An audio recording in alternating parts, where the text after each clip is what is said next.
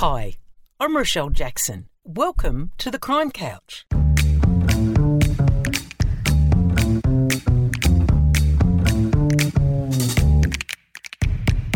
I'm an investigative journalist and true crime author, and I know who's who in the zoo, the crims, the cops, and the interesting individuals in between. So get comfy and join me each week on the Crime Couch for a rollicking, intriguing tale. It'll be one heck of a journey.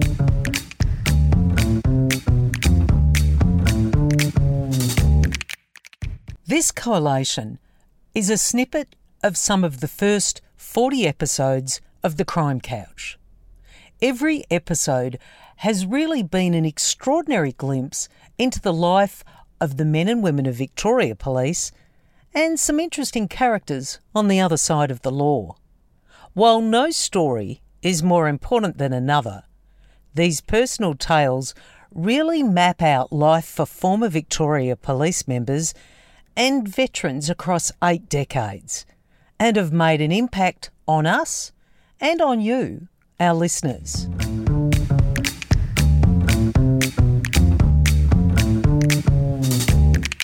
This interview with Ron Fenton was really powerful because despite being terminally ill, he had such an amazingly positive attitude.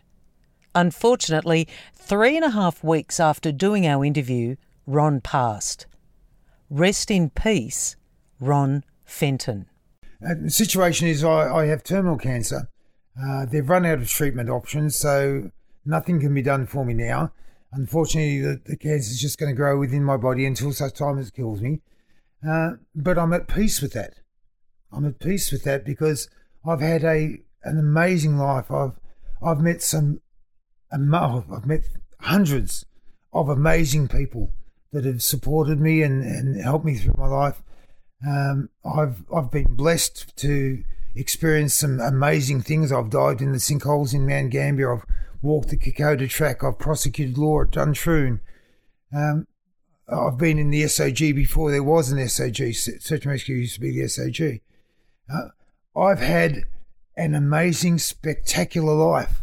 I've filled it to the full. And Yogi's with me in my dying days because now it's just a case of how long it takes for the cancer to actually get me.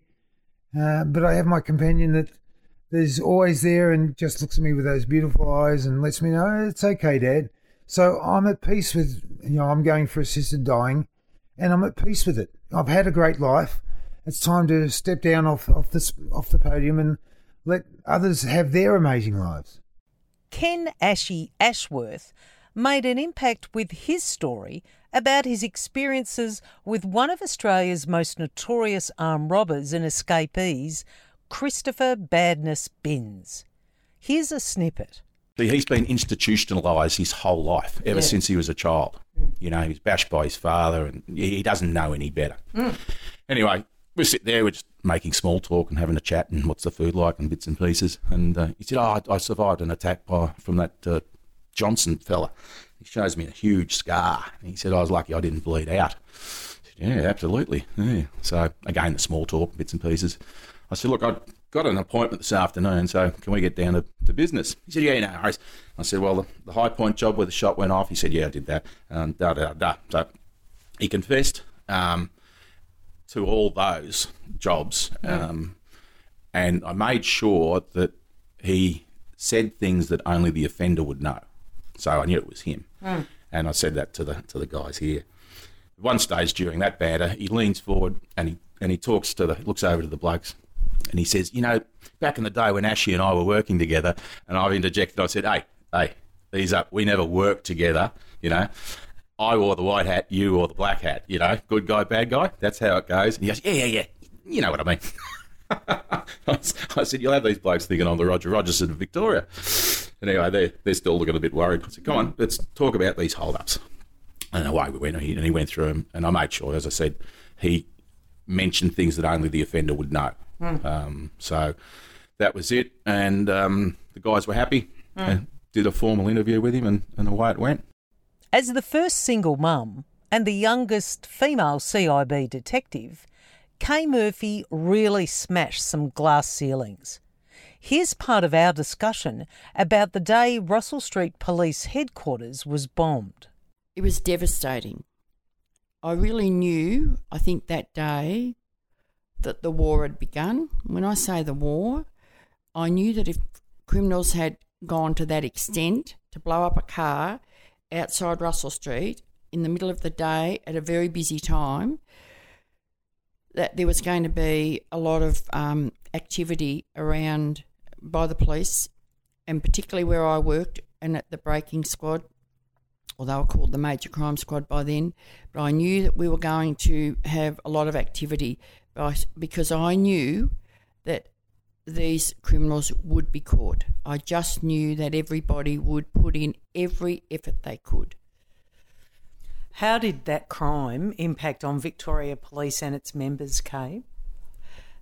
As I said, I believe that day, I certainly know that I knew that day that the war had begun, but I think that a lot of police then realised that, again, this war had begun.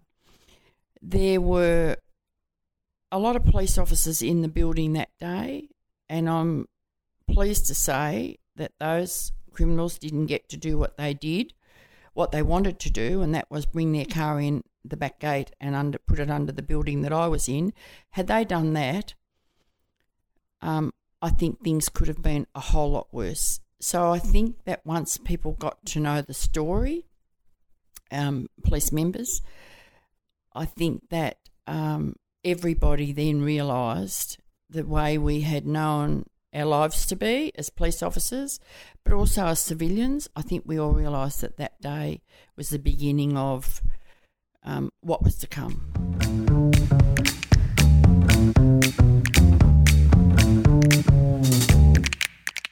Brian Stuke has a huge reputation in the job. He showed extraordinary courage, returning to work as a paraplegic after being shot by Mad Max. He remembers that terrifying encounter. I had an alcohol holster on at that stage, and because I believe it was the second shot that sent me on the road was the one that paralysed me, and I also had shot through the right hand, and which ruined it completely, and I was unable to reach my revolver. So, did this happen in real time? Like, if you think about it now, was it in slow-mo? Was it in... How did it all appear in your mind, Brian?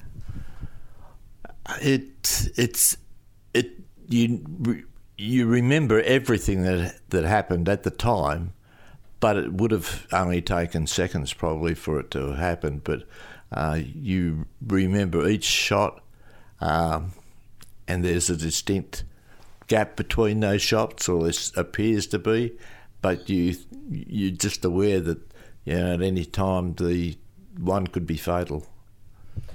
And what on earth was going through your mind as you're lying on the road? My first instinct was that I'm going to get run over.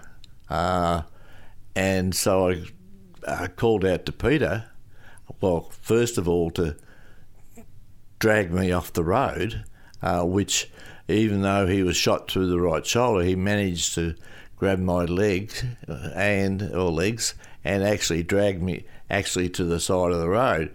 Then I said, call for assistance straight away. So that's when Peter got on the radio. We'd already had a licence check and a car check done on him, so we knew that D24 would have all those details. We actually still had Marinoff, or Max Clark, as he was known to us at that stage. We still had his driver's licence on the clipboard. So. It was great talking to Giovanna Campana on the crime couch. She was the first female sergeant police negotiator in the Protective Security Group and the first female sergeant posted to East Timor. Here's Giovanna. Back in those days, we wore pantyhose and skirts, and we had white shirts that you had to hand sew the Victoria Police label on the sleeves. And you had to do that every time you got new shirts. They didn't come pre-done. So, yeah, the men obviously had it, but not the women. What if as a female you couldn't sew? Yeah, well, you had to go to the dry cleaners to get their sewer to do it. So, yeah, some of them didn't look too great. But then when I went to Ballarat, obviously in winter, extremely cold. So on night shift, the boss let me wear the boys' pants, the trousers, and the big overcoats that the men used to wear, because the women had a more tailored knee-length one. Fabulous. So it was great. How did that go down with knowing that as a policewoman you were wearing men's trousers? Well, it was funny because one of the boys had to lend me a pair of his, so it was a bit of trial and error, trying on some that didn't look too over the top, but no, it was great. Really. Very much needed in Ballarat. Yes, absolutely.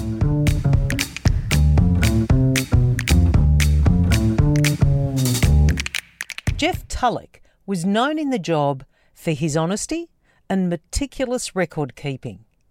He recalls the night he met the American President LBJ. Lyndon Baines Johnson, the American president, was visiting Australia, and I was, together with some other detectives, were assigned to work with the American Secret Service for his security here. And one particular occasion meant going to Government House and giving him security while he attended a ball, a function held for celebrities. And it got to be about 10:30, 11 o'clock at night, very late. I was extremely tired, so I opened the door to an anteroom off the hallway going to the ballroom, sat down, have a shut-eye for a few seconds, and the door burst open, and much to my surprise, Lyndon Baines Johnson, President of the United States, burst in, sat down and said, "God, it's great to have a rest. Who are you?" I said, "Well, I'm your Secret Service security." And we had a conversation, short may it have been. He got out his pen with his name on it and said, "Jeff, take this, keep it. My compliments, and nice to have a few minutes with you. I must get back to the ballroom." And out he went. Most of us remember the Hoddle Street Massacre. Former Superintendent Graham Squirty Kent is still the Victoria Police spokesperson for the case. He talks about the impact that event has had on him. I think differently about it now than what I did back then. There was a time, I think roughly 6 weeks, I reckon, after this happened, where we really just didn't get our heads up above the parapet at all. We were just so busy. And I think back now and reflect that we had a fairly narrow focus. You know, our job as the investigators, and you really feel the burden of this when one died, let alone when 7 have died, and it's such a magnitude. But you really feel the burden of this as a responsibility to investigate for the coroner on behalf of the community. And so I was really proud of the professionalism and I was so well guided by Brian McCarthy, and I'd had the experience of also working with John Hill in an earlier homicide inquiry. And our job was just to do the job, to get the evidence and make sure we put the best case possible before the courts.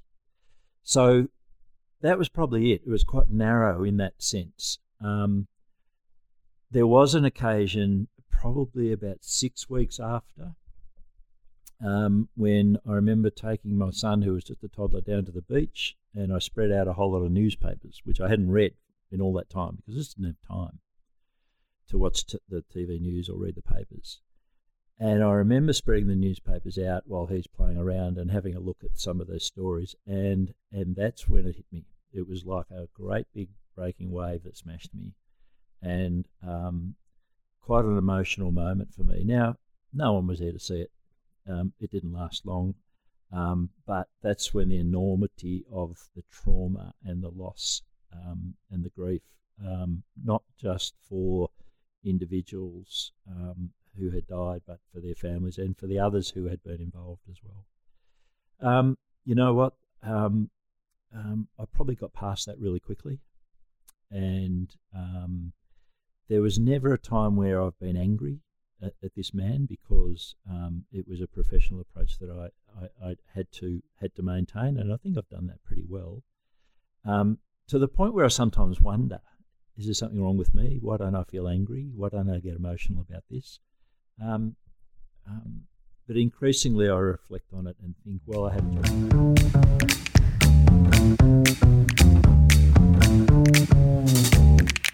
And how do I describe my father, former Chief Superintendent Bill Jackson? An officer and a gentleman is very appropriate.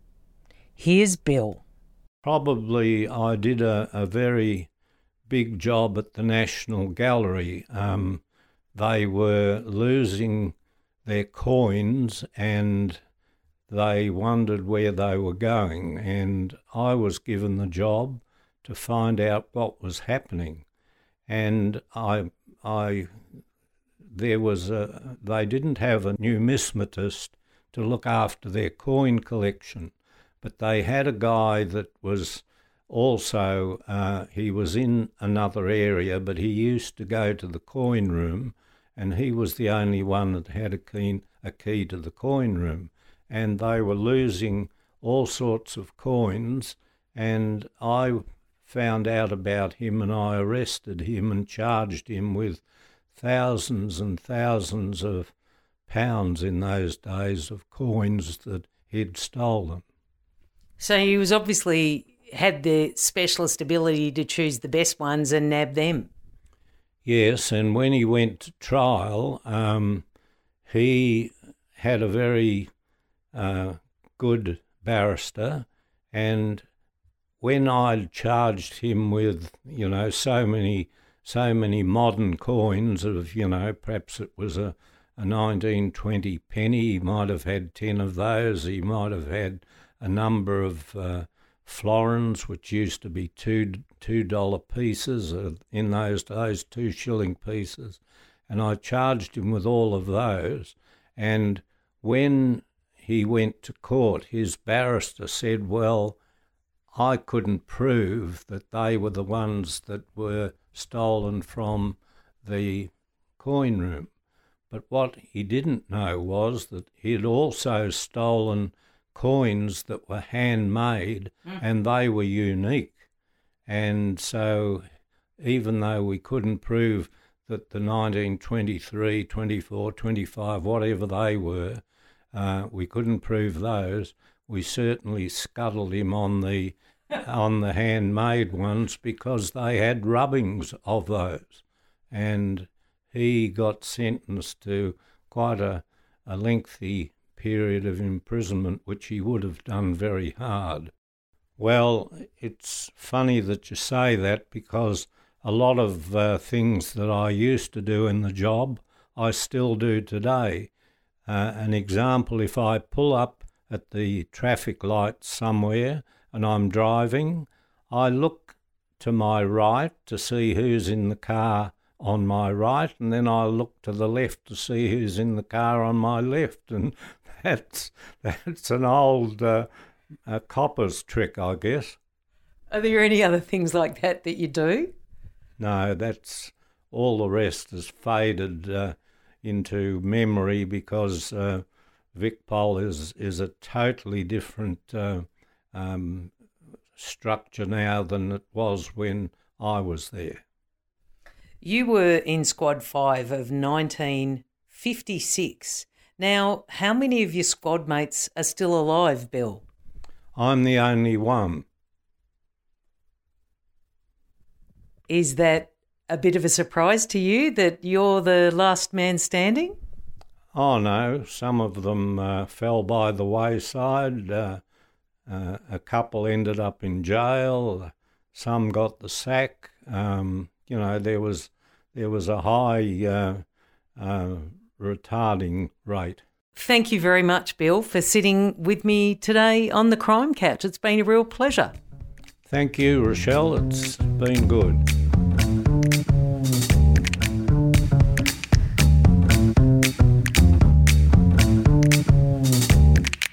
That's it for Season 1. Season 2 will return in 2022 with more fascinating glimpses into the lives of the women and men of Victoria Police and other interesting individuals involved in crime and justice. I'm Rochelle Jackson. From me, the Crime Couch editor Pete Dillon, and all of the guests and storytellers involved in the production of this podcast, have a very safe holiday season, and I look forward to your company next season on the Crime Couch.